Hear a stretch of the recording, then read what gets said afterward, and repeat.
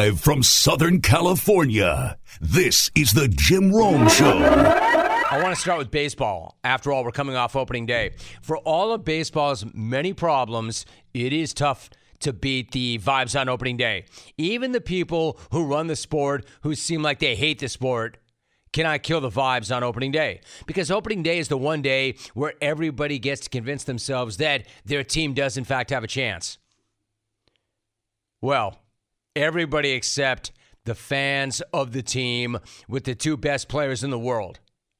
For Angels fan, yesterday was like any other day. But give the Halos this much, at least they were in midseason form. At least they showed up ready to do what they do best. Squander the hell out of Shohei Ohtani.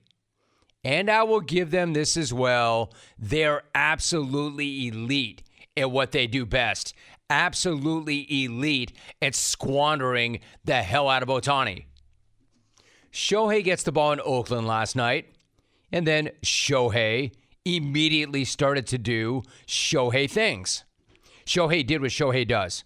6 innings, 10 strikeouts, no runs. And you'll never guess how that game ended. Let me give you a hint. The Angels did not win. Saying that this is getting old is getting old. What?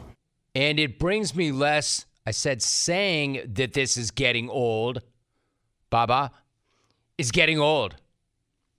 What? That.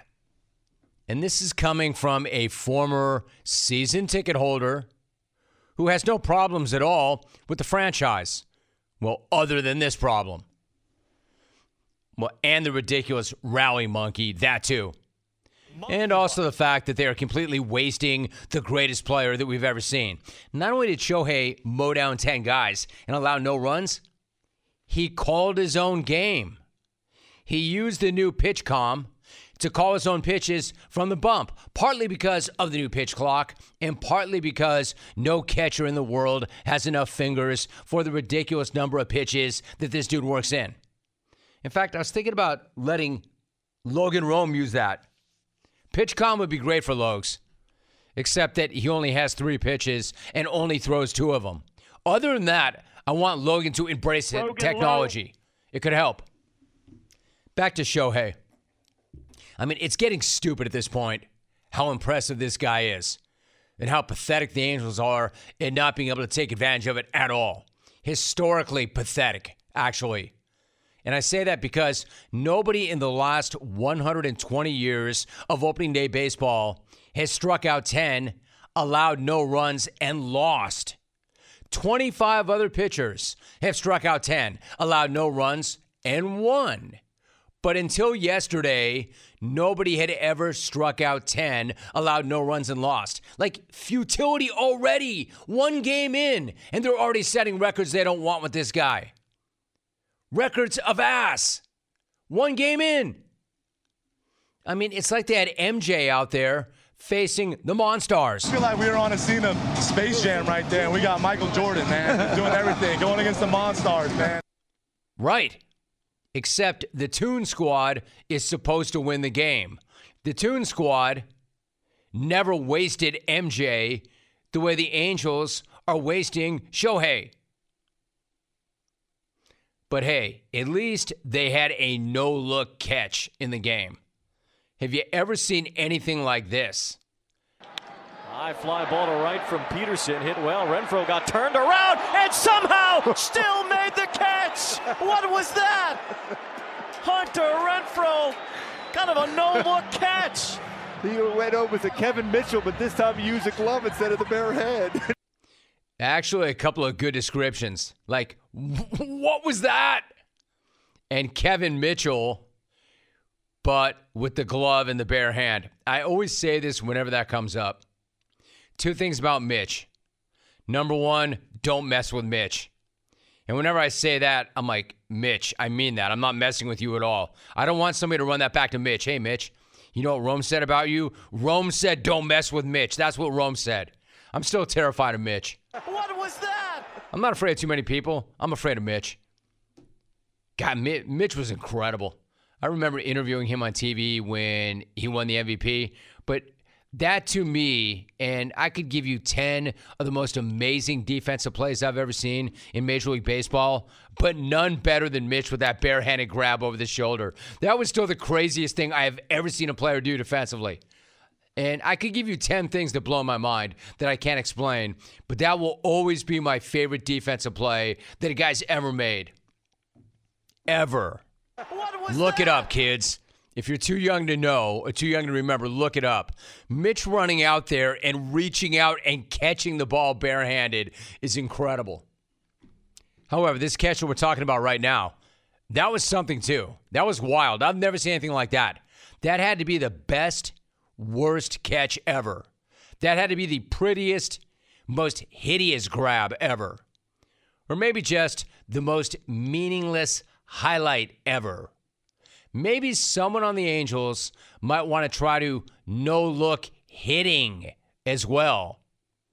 Maybe if you were all no-look hitting, you would actually hit. Maybe you'd get more than one run for every one of Shohei's starts. I mean, why does this guy have to throw a perfect game every time out to win? And why is it possible that he could throw a perfect game every time out? A perfect game and hit a home run. But I don't want to be all neg. I don't want to be all doom and gloom, because the truth is yesterday was not a bad day at all for baseball. Or should I call it new baseball, which will hopefully be a more successful experiment than new Coke. And after one day, I got to admit, the results actually were not terrible. In fact, I can't believe I'm going to say this.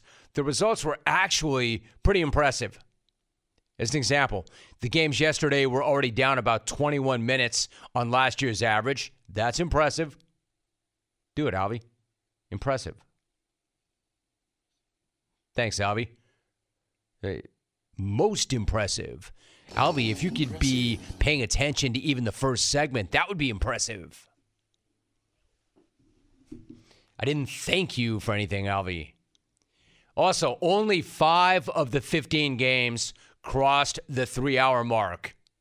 Alvin, impressive. Impressive. Also, steals are suddenly way up. Stealing bases, or in this case, pizza boxes, is once again a thing.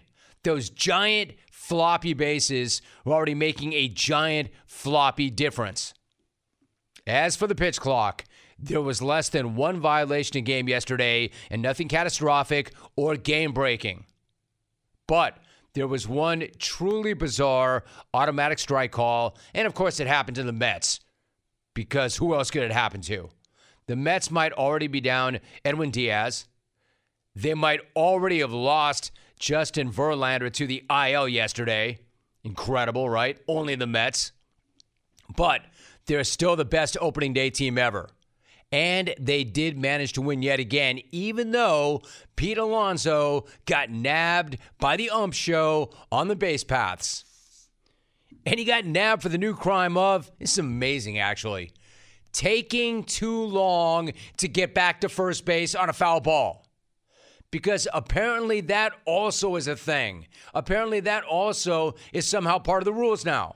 What's going on? They're going to reset the pitch clock because it took Alonso time to get back to first base. Oh, I like the call that... Did they call a ball because Alonso took his time going back to first? Maybe they called a strike. Called it a strike. Oh, I don't know about that. Well, how can McNeil They're supposed to wait for the base runners to get within reasonable distance of the base before they reset the clock. Well, that's a mistake by Vanover and his crew. If they call a strike on him, it's a big mistake. You can't penalize the hitter. He didn't do anything. There's no one in position to play. That's just not right. I don't know if that's indeed what happened. Now they're saying, Stallings saying it's 0-2. Yeah. Oh, man. So they did charge a strike because Alonso took too much time going back to first base. Wow. That's absurd. Yep. That's what happened. Hey, yo. Just because you don't know the new rules does not mean that's a mistake.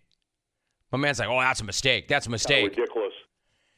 Yeah, no. Just because you don't know the new rules does not make that a mistake. You can argue that the new rule is idiotic, but you cannot argue that it's a mistake. It's a rule. So, just so we understand this, Jeff McNeil was issued an automatic strike because Pete Alonso was candy-assing his way back to first base. Amazing. The ump show is not messing around these days. And you better hustle when you're between those lines, damn it, with everything. It's not a mistake. It's part of the rules now. And never mind that even the broadcasters don't know the rules. But that's awesome. Well, that's a mistake. No, it's not. Your issue is with the rule, not the judgment. And Blue is watching you too. Man, that is music. That is absolute music to my ears. You should know by now exactly what that sound represents. That is the very best kind of notification you could ever hear. It is the sound of another sale on Shopify and the moment that another business dream has become a reality. Shopify is the commerce platform revolutionizing millions of businesses worldwide. It doesn't even matter what you're selling. Shopify simplifies selling online and in person so you can focus on successfully growing your business. I mean anything. Succulents or stilettos, flaky salt or fine art prints. All sorts of categories. Fashion, home and garden, health and beauty. Essentially anything. Shopify covers every sales channel from an in-person POS system to an all-in-one e-commerce platform. It even lets you sell across social media marketplaces like TikTok, Facebook, and Instagram. And thanks to 24/7 help and an extensive business course library, Shopify is there to support your success every step of the way. Sign up right now for a $1 per month trial period at shopify.com/Rome, R-O-M-E, all lowercase. Go to shopify.com/Rome to take your business to the next level today. Shopify.com/ROME. Yo, Bat Kids, don't forget it. They're watching you. If any of you try to pull a Pete Alonso and lollygag and candy acid around the field, you're going to get narked out, Bat Kid. You'll get narked out, and then you'll get fired. That's just the new standard. Remember, the standard is the standard. And standard about feelings. I'll bet you anything. Angry Mets kid loves the new rules. I bet Mets kid, and man, I wish you were my kid. I love this kid. This kid is everything you want in a kid. Mets kid is like, Terry, it's about time we check these lazy-ass ball boys and sleepy-ass ball girls in check. And Alonso, your hustle is an absolute bleeping joke. Get the hell out of here, moleface. And go back to the minor leagues if you're going to be walking around between the lines. Oh, my God. That's what you're doing. Candy ass. Lollygagging candy ass, Alonso. Oh, my God. Oh, my God, Alonso. Get your ass back to the bag. Get your ass back to that pizza box. Oh, my God, Alonso. Oh, my God. Mole-face candy ass. Terry. Peter. Terry. Pete. Terry. Ball girl. Terry. Ball boy. Terry. Ball kid. Terry. Candy ass. Terry. I don't know what's worse. The Angels doing the same old thing, or MLB. All that built-in momentum, all that buzz. They've got lightning in a bottle on opening day. And what do? They put Shohei in Oakland? Listen, I'm not a commish. I'm not any sort of event planner. I'm not some Ivy League bean counter. But guys, take a page from the NFL and flex that start to Yankee Stadium. And if there was a moment that captured the buzz of opening day, it was this. One more thing, and man, I wish we were on TV today, if only to show this video, because the video is amazing. If not, I would encourage you to find it right now. Maybe you've already seen it, but did you see that dude proposing or attempting to propose to his girlfriend, partner, whatever, at Dodger Stadium. It's absolutely amazing. There's a dude out there. He runs onto the field.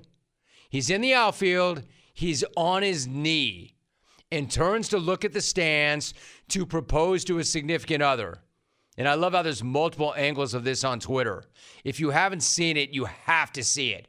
Again, this guy is on the field, turns back to the stands, sets up shop in the outfield, kneels, pulls out a ring to show his significant other, who is, I have to assume, in the stands because she, he, it, whatever, is not out there. He's out there alone. And he probably yells out over the din, over the crowd of 50 grr, "Will you marry me?" Maybe 10 seconds later, ballpark security, acting like it's the Super Bowl, is in a full-in sprint. They read the play perfectly and got a great jump on the ball. Perfect pursuit angle, jump the route. Perfect jump. Textbook tackle. Bobby Wagner would have been proud of both the technique and violence involved with the way this cat got snot bubbled. LT could not have done better. Totally trashed. Now, in fairness to this dude, you couldn't really run to the middle of the baseball diamond and not pull out a diamond ring, right?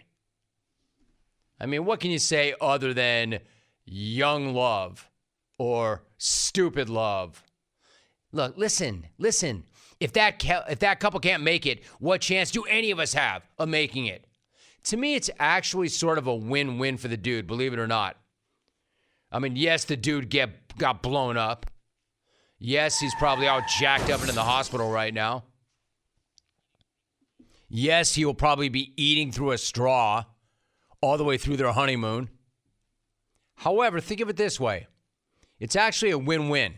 If she says yes, great, win. I guess it doesn't matter how you get there as long as you seal the deal. Yes is yes. If she says no, well, you still have that ring and you can use it to pawn to bail your ass out of jail. Win-win. It was worth it. And the video of this dude getting jacked up is incredible. This jackwagon proposed to a significant other on the field while the other was in the stands in a Major League game on opening day. I mean, holy crap. I don't know if this guy is the biggest idiot ever or the greatest legend ever. As always, the answer is yes. Hell yeah! And that was not in some minor league game either. That was in a Major League game on opening day. How drunk would you have to be? How much adrenaline would you have to have pumping? Like, all right, it's go time. Yeah, I mean, anybody who's ever proposed to anybody knows what that moment's like, right? But it's one thing to do it in a park. It's one thing to do it on a beach. It's another thing to do it even in a hot air balloon if you want to get cute. Another to do it in a fine restaurant. But imagine this idiot jumping over the wall and running onto a field and knowing that he's got to have that clock in his head, right? Every great athlete has a clock in their head. The clock. You know, quarterbacks have clocks in their head. This dude had to have a clock in his head like, they're coming. They're coming. All right, security sees me. And this guy's probably going through all his meditations, affirmations, all the visualization, anything that a great athlete does to prepare for the moment. He's probably got his breathing technique down. He's got to be thinking, man, I hope she's watching. I hope she's watching. All right, the corner of my eye. Yeah, it's like the guy who goes over the middle who knows he's going to get jacked up, right? I got to find a way to hold on to the ball. Get it to me. Get it out. QB1, get it out. Get it out. 5, 4, 3. Will you marry me? 2, 1, splattered all over the outfield. I wonder what she said. Will I marry you? Are you kidding me? Dude, after you embarrassed you and me, your family, Everybody who's ever known either one of us, hell no, I'm not going to marry you.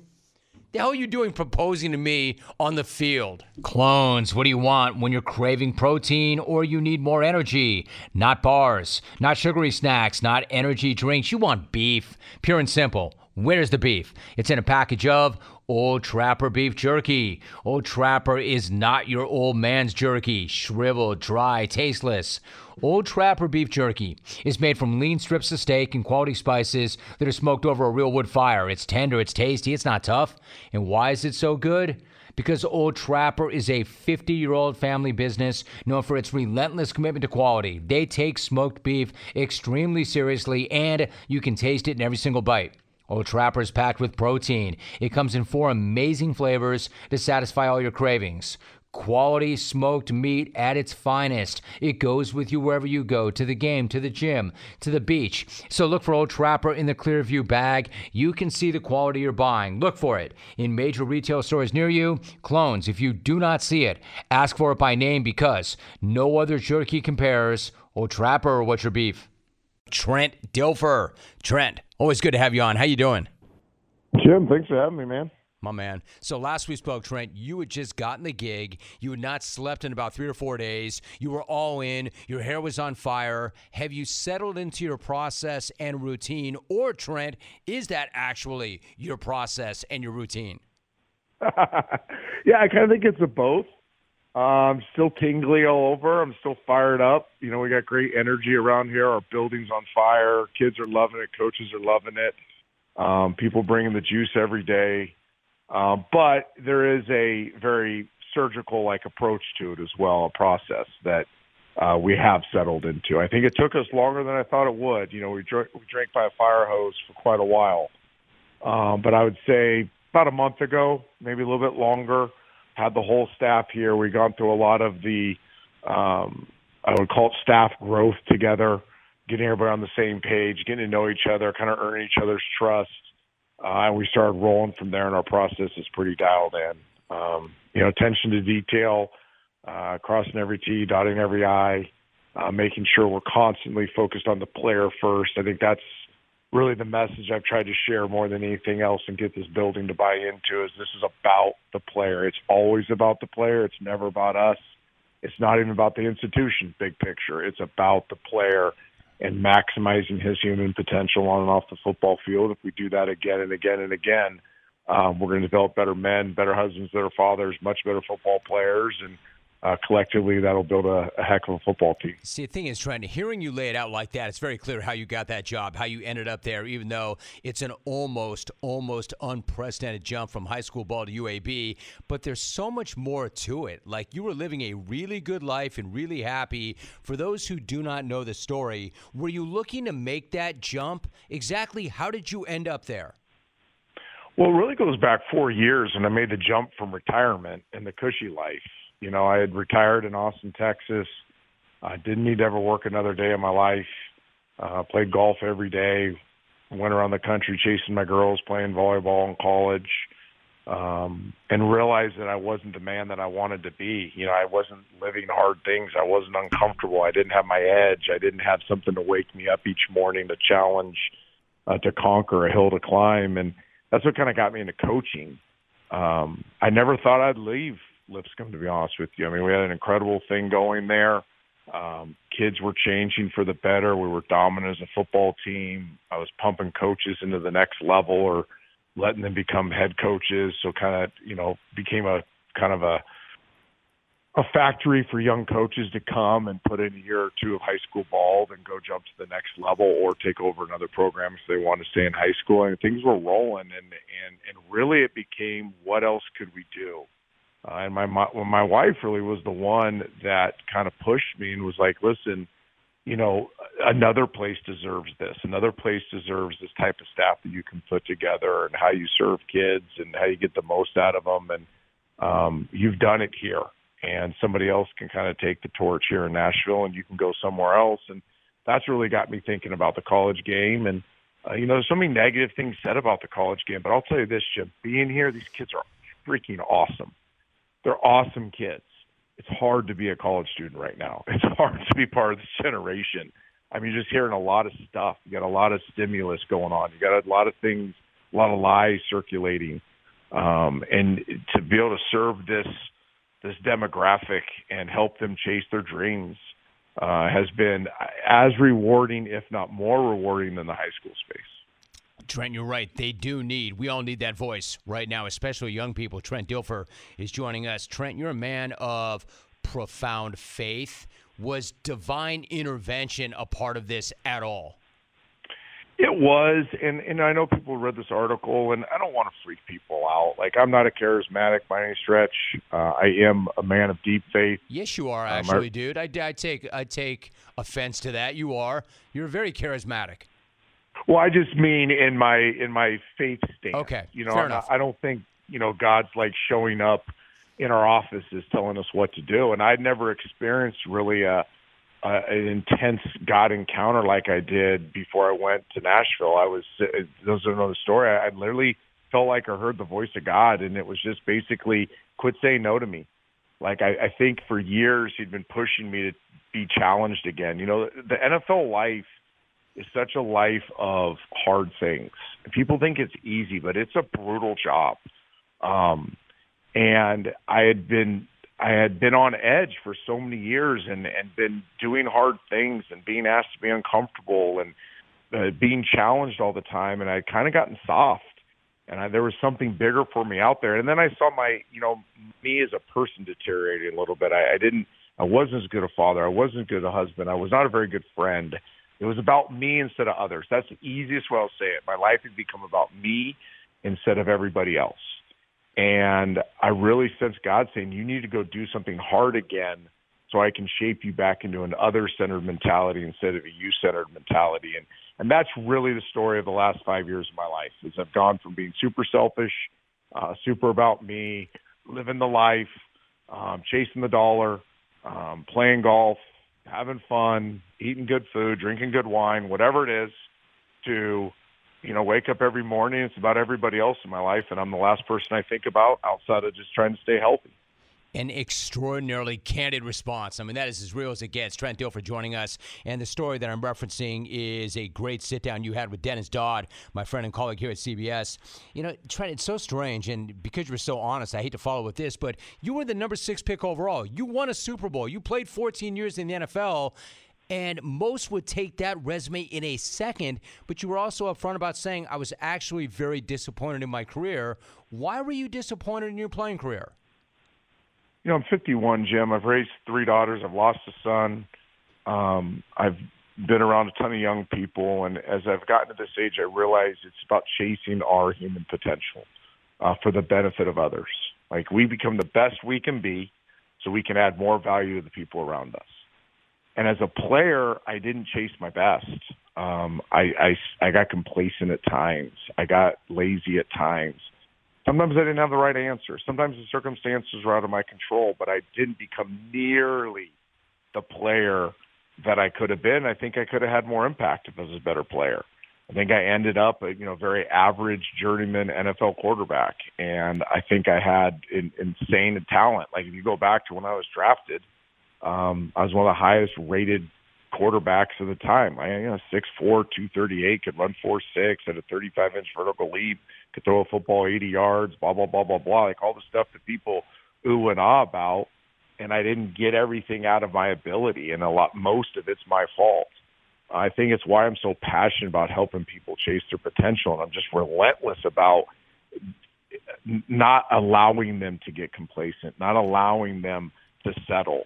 To constantly push the limits. I mean, my best players here would tell you that they're the ones I coach the hardest. Like, at times, they probably feel like it's never good enough, but I try to tell them, listen, that's a good thing. If I'm always pushing you to get better at your craft and you're already good, it means I see something great inside of you. And, I do have some deep regrets there. I wish I could have, I had Tony Dungy here about a week ago doing a coach's clinic for UAB, and I almost wanted to apologize to him. Like, he put together this incredible team in Tampa that in 98, 99, we should have gone to Super Bowls, and maybe we would have if I played better. And, I think of my teammates in Seattle.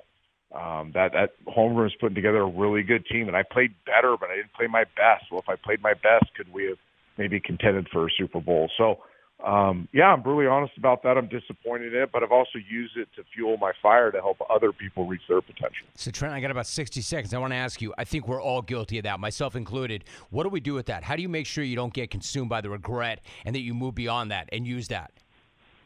Honestly, I have two signs in my office. I'm staring at them right now. The edge of uncomfortable is where you find greatness, and do hard things.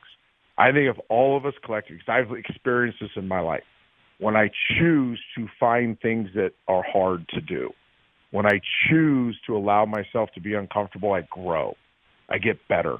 When I see my family do it, when I see the people I lead do it, when I see my coaches do it, it's amazing how much more is inside of us that can be pulled out when we're actually open to being uncomfortable and doing really hard things instead of settling for comfort and settling for leisure. I love that. What a great message on a Friday. What a great message on any day. He is the head football coach at UAB. Trent, appreciate you so much. So good to have you back. Really appreciate that conversation. Can't wait to see your team on the field. Have a great weekend, Trent. Appreciate you always. Anytime, brother. See you. Nice job. Guys, keep yourself tight and feeling confident with new and improved Dove Men Plus Care Antiperspirant, reformulated with 72-hour sweat and odor protection and 1/4 moisturizing cream. Stop worrying about your underarms so you can be present for the moments that matter. Do not let underarm insecurities keep you at arm's distance from the ones you care about. Buy new and improved Dove Men Plus Care Antiperspirant with 72-hour sweat and odor protection wherever personal care products are sold. I am in Cali. I don't profess to know exactly how you're feeling, how you're doing. In fact, let me ask you, since I don't know. Yo, New York fan. No, not you, Jet fan. Let's make a distinction right now. I'm shouting out to New York fan, but not Jet fan, not Yankee fan, not Met fan. I'm talking to you, Giant fan. What's good? What's good?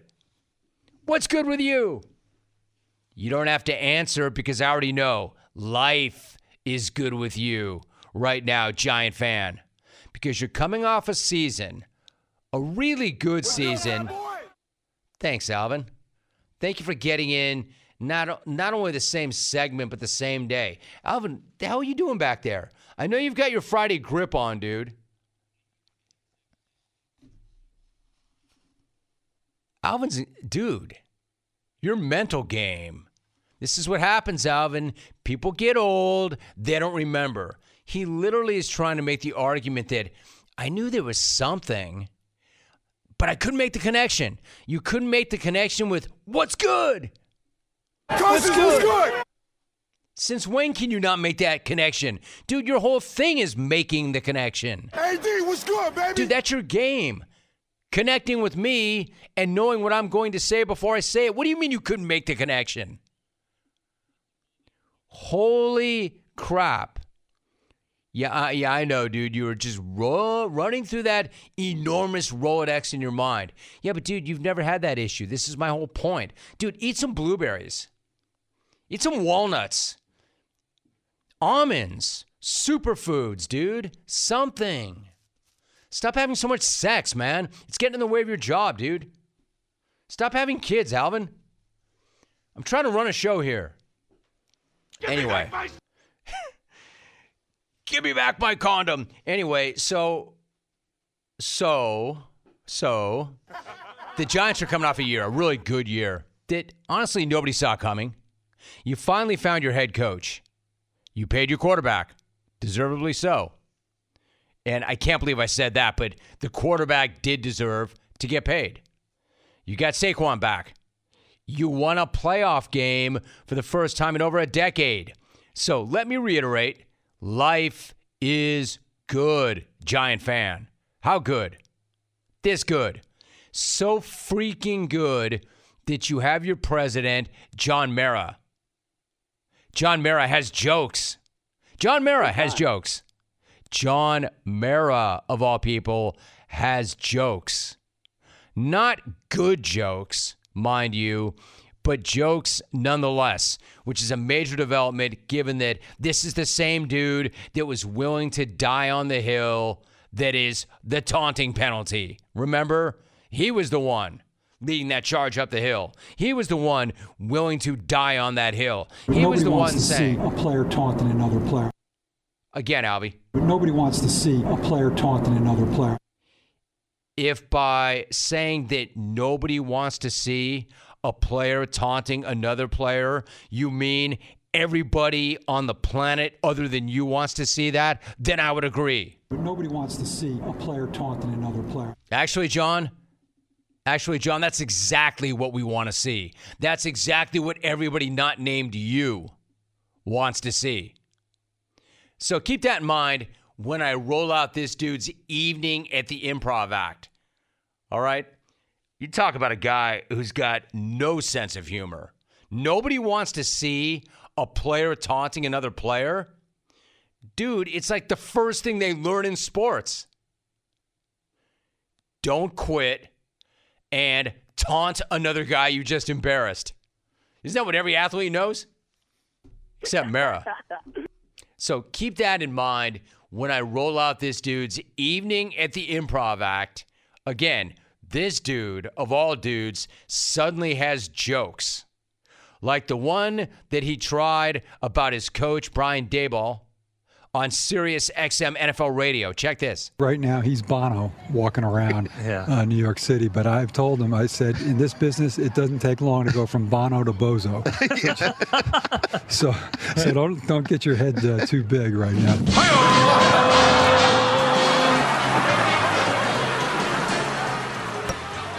Okay, well, thanks a lot. It's a pleasure being here.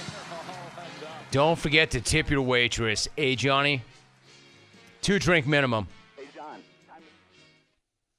Right now, you're Bono. Just know you could be Bozo. I've been around this game a long time.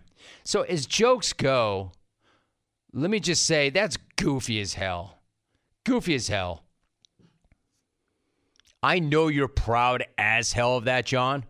Like you just stepped back to watch what you had just done. You dropped that mic. I know you did. Just know that you shouldn't be. You shouldn't be proud as hell, and you shouldn't have dropped anything. How long did you have that one locked and loaded, Chris Rock? Probably should be cautioning or shouldn't be cautioning or lecturing this guy on going from Bono to Bozo. When y'all were a complete clown show until this guy showed up. You had turned into a Bozo franchise until this guy showed up. If anybody should be reminding anybody not to be an ass clown, it should be the other way around. Like, this dude can coach his ass off. We know this. I'm not at all concerned that this success that nobody saw coming is going to go to his head, causing it to explode. However, hypocrite alert. However, I am a little concerned that he himself might explode. And I mean overall. My dude looked like he added 5 lbs per win. Yeah, I know it's not a beauty contest. I know this. And if they're winning, that's way more important than his not ever pushing away from the table. But dude, we do need you around to keep this thing going. Oh, and another thing. Have you found any of that copper tone? Because judging from that annual coaches picture, the last thing that giant tomato that you have sitting on your shoulders needs is more color. But those are my only 2 concerns about Daboll. My only 2 concerns about this dude, because he is in fact a rock star. Bono, the fact that this guy turned Daniel Dimes not only into a serviceable player, but a good quarterback, makes this guy Bono, Robert Plant, Mick Jagger, and John Lennon all rolled into one. I'd be way more concerned about the success and the money going to Dimes' dome than Daboll's. But even then, with another year in Daboll's system, and as long as they don't let Joe, the leader of men, Judge back in the building, Dimes, I think, is going to be fine. It was when you were there, dude. Honestly. So, like, John Mara, this guy will never be funny. Hey, John. Because grown-ass rich dudes taunting each other will always be funny. And right now, even with all the positive buzz and Aaron Rodgers arriving at some point, your hated neighbors are still looking up at you, G-Man. The Jets still have to prove that they can put this thing together and make it work on the field. The Giants have already proven they can. They have. Bono to Bozo? Bono to Bozo. Bono to Bozo. Hey, listen, I understand that when you have a guest and it's a prominent guest and that prominent guest tries to crack a joke, you should do the considerate thing and laugh out loud. Am I right, Lee Evans? You should just do that. However, I'm not going to sit here and fake a laugh at that. Bono to Bozo. Hey, John, how long were you sitting on that one anyway? Hey, John. This dude's like, hey. I told Dable, right now, you're Debbie Harry. But it doesn't take long to go from Debbie Harry to Harry Carey. And then you're 10 feet under. Am I right? Oh, too soon, Cub fans? Hey. Check this out. I put my arm around Dave's. And I said, yo, BD, right now, you're DB, David Bowie. But it doesn't take long to go from Bowie to Bowie, as in Sam Bowie. Nah, that one sucks. Wait, I got another one. I got a million of them. That one sucked. Hey, listen. So, I look at Dable. I looked Dable right in his fat face. And I said, look, right now, you're Jim Morrison, okay? But it doesn't take long to go from Morrison of the Doors to Morrissey of the Smiths. Who's with me? Morrissey's a candy ass, right? Hang the DJ. Hang your music. Actually, that sucks too. I love the Smiths. The Smiths were great. And Morrissey, kind of a depressing cat, but I love him too. Wait, okay, I got it. Hey, wait, listen. Right now, Dave's is Bruce. I said, this works. This is a whole New York, New Jersey thing. Right now, Dave's is Bruce. But it doesn't take long to go from Bruce. Wait for this, everybody. Hey, Sirius XM NFL Radio, wait for this. Hey, Rome, you wait for this. Hey, Planet, wait for this. Right now, Dave's is Bruce, but it doesn't take long to go from Bruce to Goose. Am I right? And then you're getting your skull cracked open by cockpits that don't function properly in the media. Goose to Bruce, Dave's. Hey, John, my man, don't quit your day job. You're not funny. And yes, players talking bleep to other players they just embarrassed is funny. But nobody wants to see a player taunting another player. Yes, we do. Always has been funny, always will be funny. Sorry to be such a buzzkill, my guy, but that was one goofy-ass joke. Bono to Bozo.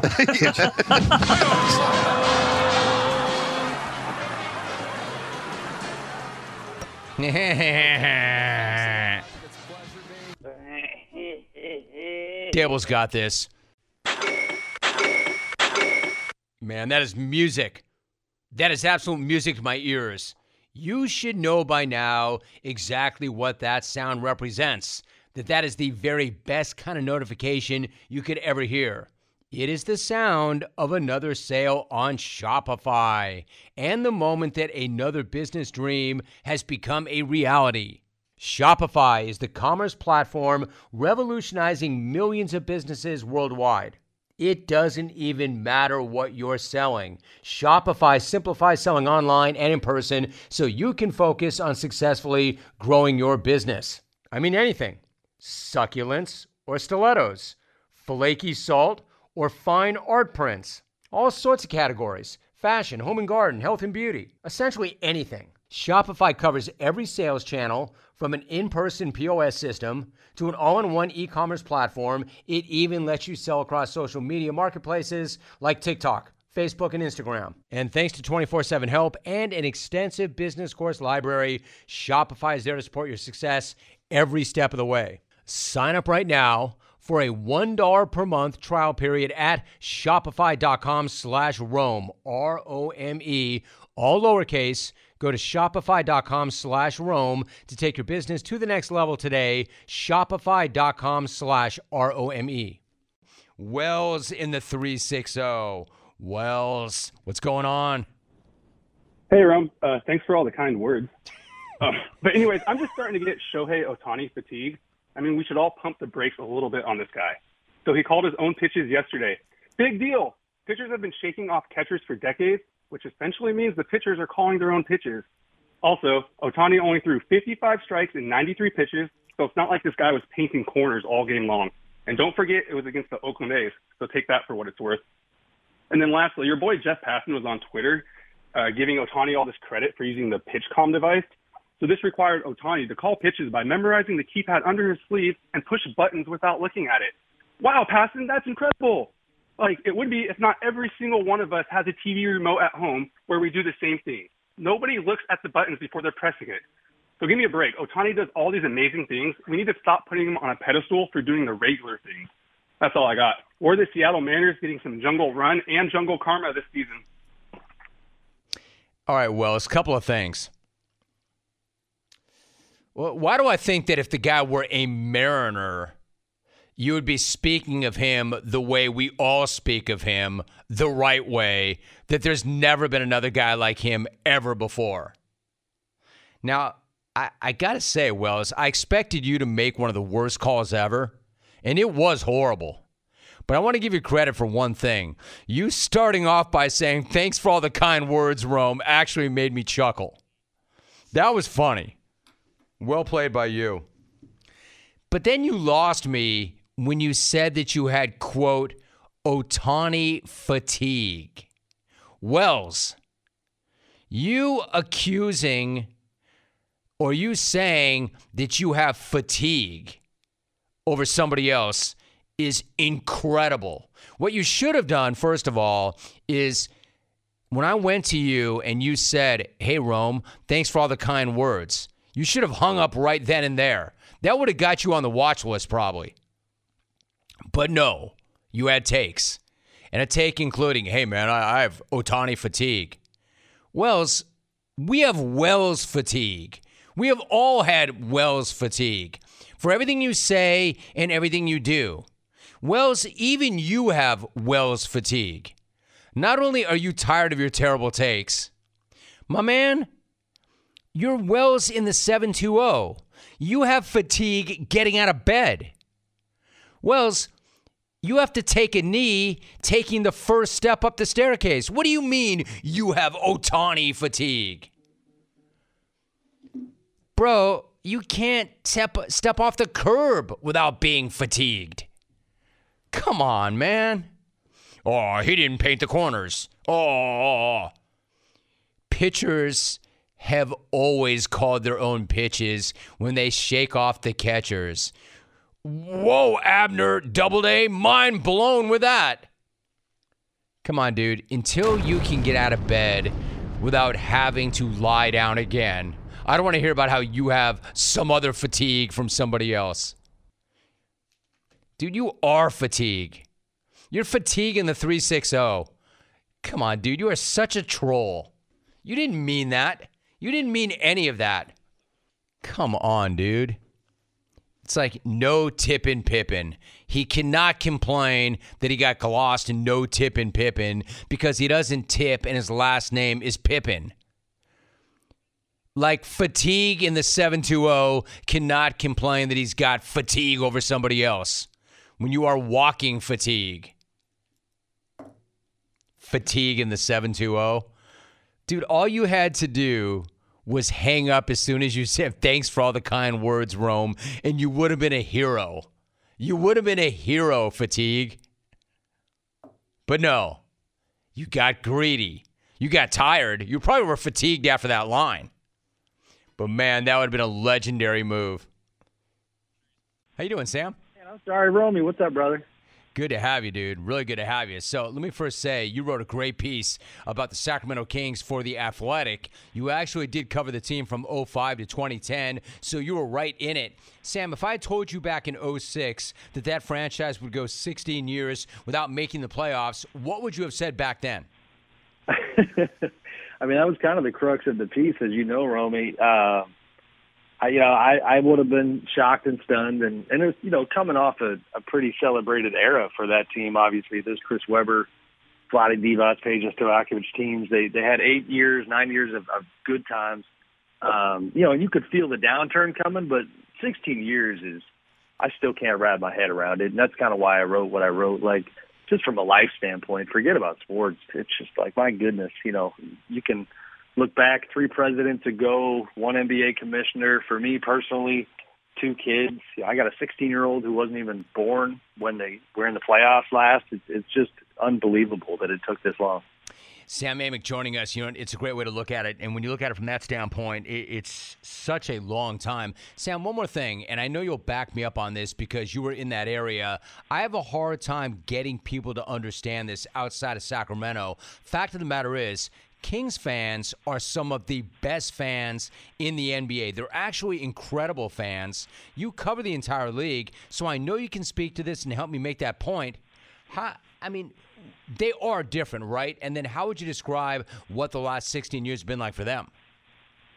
No, they are different. I know that sounds cliche. It's funny. Every player you talk to in the NBA says that their fan base is the best, and so there's some of that goes around. But I, like you said, I have seen every fan base out there. They are absolutely some of the best. And to me, this season, what proves that is that it's one thing if they got loud now and they got passionate now and they showed out at games now when they were third in the West about to be in the playoffs. If you go back to December, like when there was just a sniff of success and they're playing pretty well, I'm sitting there in December and this kept kind of cracking me up. I'd go to a game at Golden One Center. And my Apple Watch, that's like a bougie way of framing this thing, but like my Apple Watch kept yelling at me, telling me that the decibel level was too loud in my environment. And I'm sitting there going, well, that's not something that I've been getting at other arenas this season, because the folks were that fired up just because there was a little bit of, promise, a little bit of optimism early on in the season. It's only gotten louder ever since.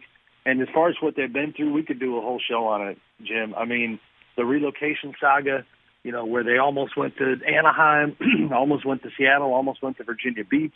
The Maloofs trying to look for an exit strategy. They couldn't get an arena deal done. The community kind of had a bit of an uprising to make sure that the NBA knew that they didn't want to lose their team. And then the toughest part, like I wrote, was you fight for all that. They stay in 2013, and then you're staring at another decade of bad basketball, which nobody saw coming. So I'm extremely happy for the Kings fan base. Sam Amick joining us. Sam, being the genius talk show host that I am, I will do my job. I will listen to what you're saying, not go off a script, and I will follow you. I will follow up.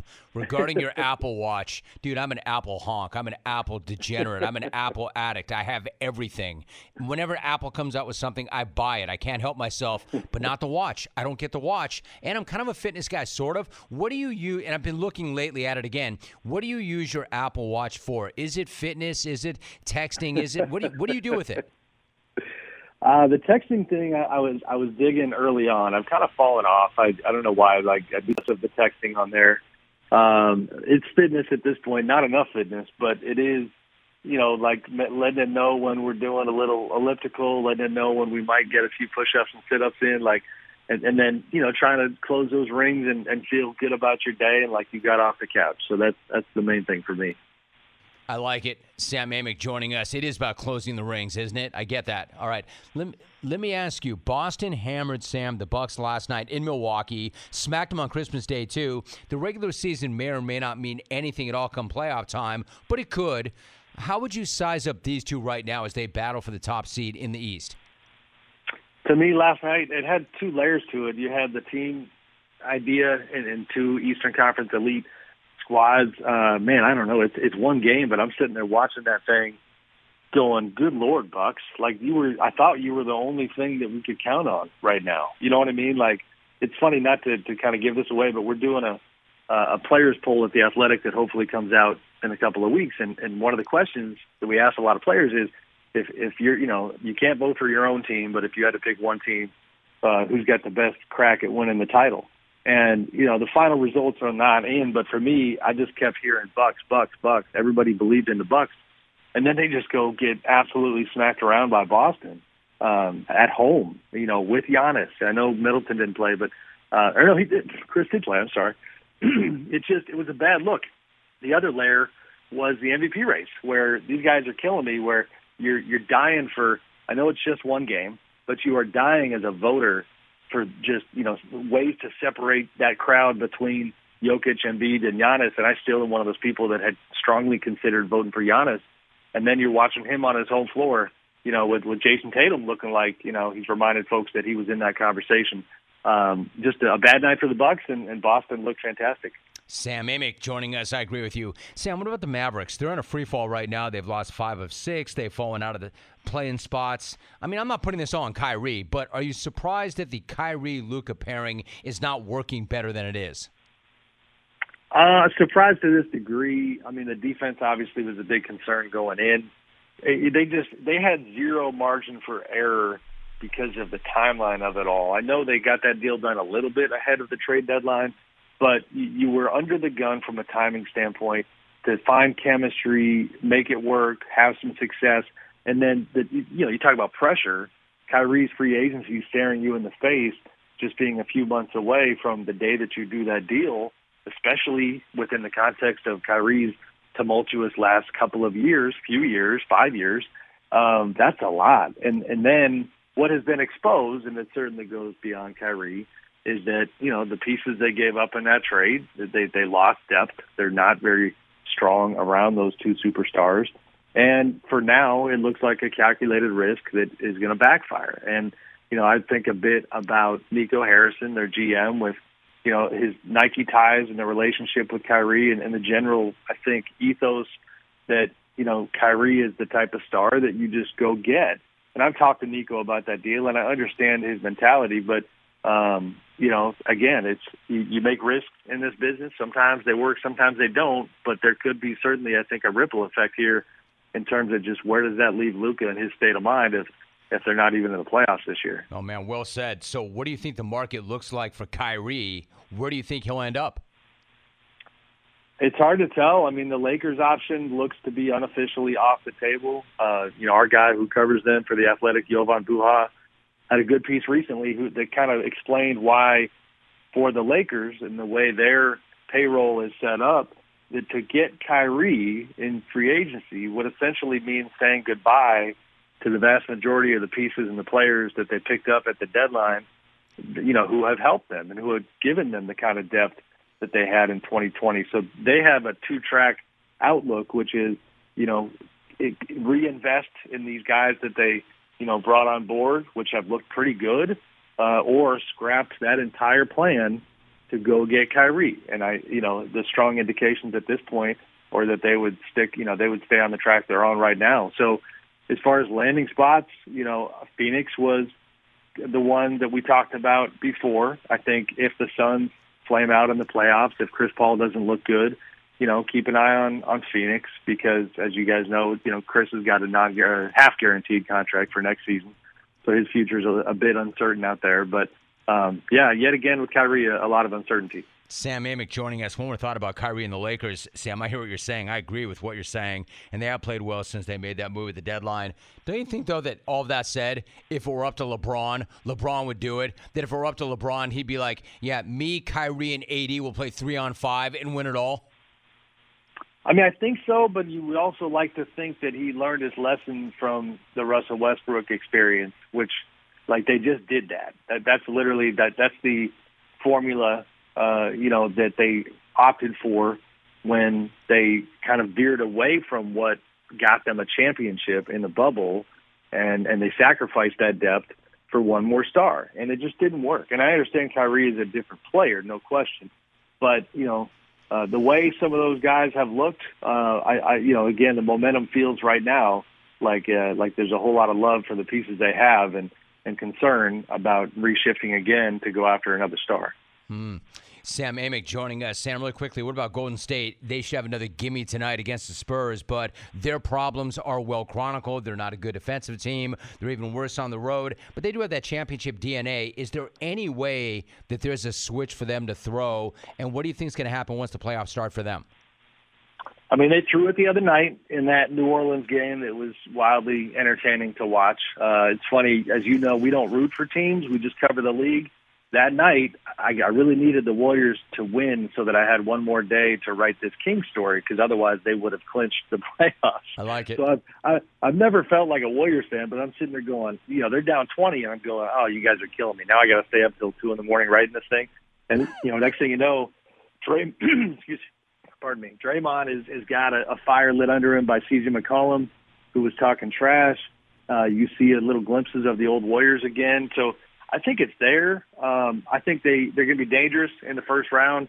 My stance lately, though, Jim, has been, and I still think I feel this way, like no Andrew Wiggins, no championship. Like I just don't see him. They're not winning a title without Andrew, and his situation obviously just continues to linger on. Been away from the team for so long, and the only kind of the family reason has been given, but no clarity on why. And the team continues to support him, but that is a massive hole for the Warriors, and defensively, I think they're just going to continue to struggle without him. The great Sam Amick, senior NBA writer for The Athletic. Sam, appreciate it so much. Great to have you back. You got it. Thanks, Romy. Be good. You're the best, dude. Joining me to do that right now is the big head himself, James Kelly. And if James Kelly is joining me right now, it must be time for another edition of Big Head Bets. JK, how you living, head? What's up? I'm living like Sean Payton on Photo Day, Jim. I'm happy to be here and happy to make some money for everybody out there this weekend. What does that mean? Extremely, extremely happy to be here. That's all it means. You mean sort of like Mark Gray saying that Greg Maddux must really love to pitch? You mean like Sean that? Payton loves football and loves being back in the NFL. Exactly like that. It took you 3 seconds to forget that this is not our podcast and you can't say junk like that. Damn it. My bad. Excuse me. Yeah, because you're sorry. Head. Wow, dude. I need some divine intervention. All I said was, how are you living? And you could not wait to go to a Sean Payton blast. That's right. Yep. Yeah, I know I'm right. Are you ready to get down the proper way and make some cash? Hell freaking yes. Let's do it. We need it. Hey, really quickly, did you hear Bella B say on the show the other day, she just, quote, I just do what James Kelly tells me to do? She's the best. She's a smart lady, that one.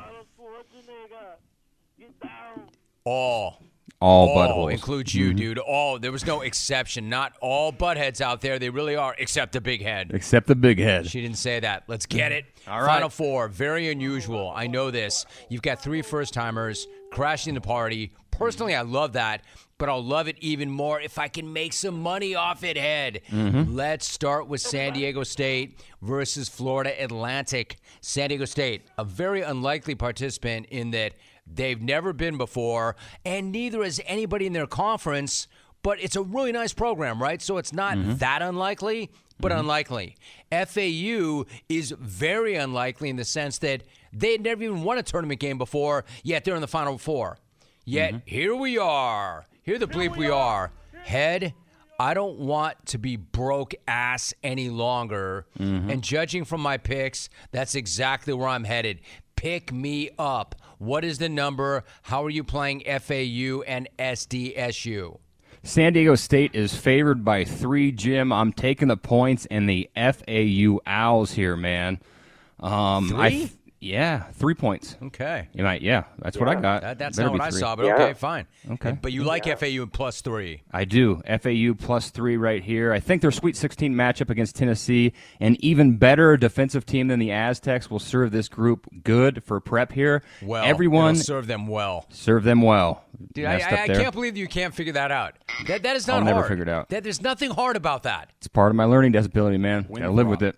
Wow, Yep. dude. Mm-hmm. It's part of you being functionally illiterate. I don't know that you've ever gotten that right even. Nah, once, I think, in 3 years. I think never. 3 years, yeah. Continue. Okay. Everyone is focused on the Aztecs and their ability to stop the 3-ball. I think that's what I've seen all week long. They rank second in the nation in doing so. But the Vols rank first there, and they're first in overall D. And the Owls showed against that great D. They can get buckets in multiple ways, Jim. They can get buckets and from several different guys so they won't tire like Creighton freaking did. Their bench, they scored the second most bench points in all of college basketball this season. And on defense, they're good and really good inside the arc where the Aztecs' strength is. Expect them to do what they did to Tennessee and making the Aztecs beat them from distance. The Vols could not do that. The Aztecs rank 179th in three-point shooting percentage. Add the fact that they're playing in the Dome. Everybody's talking about the Dome for FAU. I'm going to say the Aztecs won't like it either, so I like that for the Owls. ATS, Aztecs are printing money right now. 4-0 in the tournament, 6-0 in their last 6 neutral site games. But let's go with a small school from Florida to cover, and don't be surprised if they win the game. FAU plus 3. So you really like them if you think they can win that thing straight up. Might be able to. Interesting what you said. Like I brought the question up earlier in the week. FAU plays in front of 2,700 people. You think that playing in front of 71,000 may have a greater impact or to the detriment of San Diego State as opposed to FAU? Yeah, because FAU is the better shooting team. I know it's going to be a problem probably for both, but FAU is the better shooting team, so I'd rather take their chances there. I think you make a pretty persuasive argument. I've been on the fence in terms of that game because I like them both a lot, but I think you make some really good arguments. What about Miami v. UConn? Now, you know, Head, it's all about the U. It's all about the U. It's all about the U. It's all about the U, but don't look now. One of the all-time great football schools is turning into a basketball school. Right. As far as the matchup goes for Miami, I see just one small problem. Just one small problem, man. I love them. One small problem as it relates to this matchup because, after all, basketball is a game of matchups. You know what that one small problem is? What's that? UConn's better. They just are. Better. They're better. Better doesn't mean they win, but they have been a monster throughout the entire tournament. You know this on both ends of the floor. No way I picked them to lose. The question then, of course, becomes how much value do we get with Miami? Head, how much value do we get with Miami, and are you going to accept that value? 5.5 points with Miami if you want it. I'm not going to take it, Jim. I'm going to go UConn and lay 5.5 points here. Like you said, the Huskies have been dominant in this tournament. They've been beaten good opponents in the tournament by an average of 22.5 points this far. But historically, on that point, it's not on their side in finishing this thing. This is where it's dangerous. You love that point. I do. Every day you hit me with that. You love I know. that point. It's a very good point. Usually the dominant team like this historically loses in the Final Four. According to the AP, since the bracket expanded to 64 teams in 1985, there's been 8 teams who have had a bigger scoring margin through 4 rounds than these Huskies, and only 2 have finished. But I have more history as well here, Jim, and that's why I like UConn. That Miami defense is historical ass for a Final Four team, let alone a team. What history do you have? This part, it's coming up right now. How bad they are in defense for a national championship team. I went through Ken Palm's adjusted defensive efficiency numbers of all the national champions over the last 20 years. No, you did not. Yes, I did. I looked through all of them, and what I found was the 2021 Baylor Bears were the worst defensive national title winning team that I could find. They ranked 22nd. Most champions are top 5-ish. These Hurricanes, they rank 104th in defensive efficiency, so they are historical ass there. That won't fly against a team like UConn, who plays high-end defense, has depth, and as good as an offense as the Canes have seen all season long. Unless Lamar Thomas is on hand to try and fight these Huskies, I don't see the U winning or covering this thing. I will allow that. Great soundbite. One of the best. I will allow that. You don't come in the OB playing that stuff. You across the ocean over there. You across the city. He meant it. Oh, no, he meant it, dude. Yeah, he fight them all. I'm shocked that he didn't do it. I'm shocked that we have not gone back to that cut in as long as we have. God, that's such an amazing cut. Why don't we do that? I don't know. There's so many of them, but I forgot about that one. But I love that one. Love Lamar. What am I doing here? I do but too. I don't love his Hurricanes here. I love Dan Hurley and the Huskies. You know what? I do too. That stat that you have is absolutely amazing. Listen, we know Miami is so good offensively, and we know that Jim Larrañaga's done an amazing job, and he lets them have the freedom to do what they do offensively. But I ask you this: how can a team that, according to Ken Palm's adjusted defensive stats, be below number 100 and still get to the Final Four? Like, how did they do that? It's that offense of his, right? And they played some very, very good teams in doing so, but it's that offense where they get everything together. I just don't think they've ever played an offense like UConn's with a defense like UConn's. It's a testament to what Larrañaga's done with those four guards and one big. Yeah, it's great. Incredible. But he's one of the best coaches in the game. Dude, he's got George Mason in the Final Four. He's got the U in the Final Four, 17 years apart. And he beat UConn in 06 for that George Mason team, if I remember correctly. And that team, I thought, should have won that damn tournament, too. So he's got UConn's number, too. So that's not good. So I think your picks are really interesting. I have not yet hit this because I think it's really challenging. As long as I have you here, why don't we take a look at a few more things? How about Packers coach Matt LaFleur trying to manage our expectations for Jordan Love? Sure we won't. You moved up to get him, clearly demonstrating that you were ready to move on from Aaron Rodgers, only to have Rodgers win back-to-back MVPs because of that, allowing Love 3 years, Head, 3 years to sit, develop, watch, prepare, and improve. 3 years. So no, Matty, we're not going to temper our expectations for Love. Nice try, though. Well, I'm not going to temper my expectations for a first-round pick that had 3 years to get ready for this. It does make me wonder about the team overall. Specifically, Head, it makes me wonder about your expectations for the Packers this coming season. What is their over-under on wins? How are you playing that? Their over-under is set at 7.5 wins for the 2023 season. I'll go under on this. The worry is there will be a lot of motivated people in that locker room and building trying to prove they were just not Aaron Rodgers led right. Players and coaches will be motivated, so that's dangerous. And the roster isn't bad. But why I'm going under, that front office, as always, and really the root of Aaron's problems all along is doing absolutely nothing like they always do in free agency. So they're relying on the draft to fix all their needs. Even with a pick or two from the Jets, I don't see the over here. I'm not a big LaFleur guy either, and that run D is backside Poulter still. They haven't fixed that. Odds makers are giving the 3-14 Bears a better chance of winning the NFC North than these Packers. Thank you, Alvin. Under 7.5. Perfect timing. You know what? Normally I would admonish and lecture you, but I'm going to let it slide today, Head. I think you're on one. I think your content is strong. I think you're odd one. I'm going to even allow Poulter. I don't need it twice, Alvin. All right, so, again, while I have you here, I do need action. Okay. I'm about that action, boss. I need some action. Can you hit me with an NBA pick on the way out the door for tonight because I need action tonight?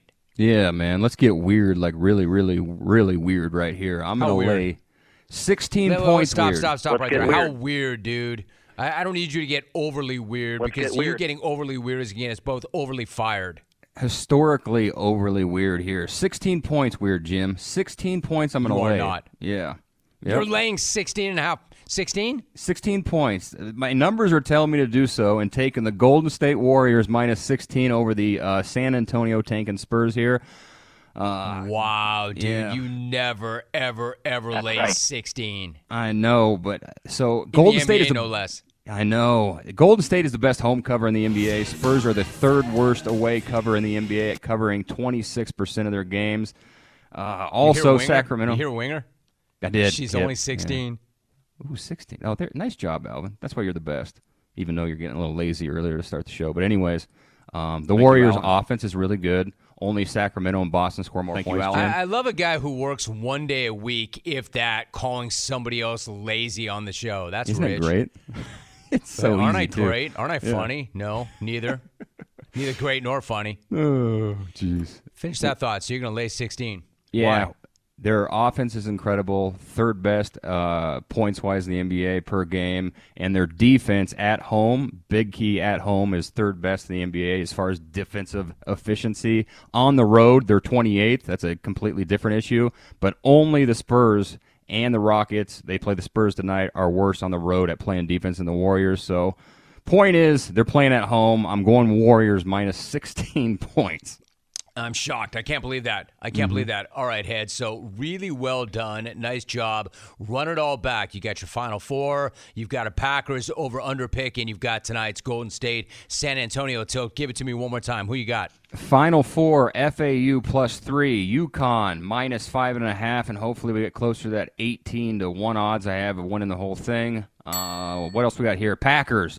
Over under 7.5 wins this season. We're going under on that. And tonight we're getting weird with the Golden State Warriors minus 16 points against the San Antonio Spurs. I am stunned. If they want to follow you, Head, on Twitter, where do they go?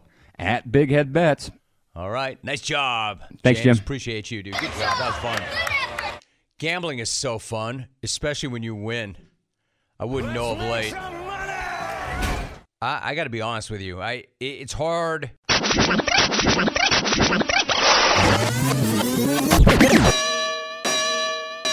Hey now, what's cracking? Welcome to the jungle. A tremendous Monday to you. Hope you had a great weekend. Nice to have you here. Wild weekend in the NCAA tournament. You know we're going to start right there, so let's get at it. I'm pretty confident right now that every last bracket in America is completely busted. Drives.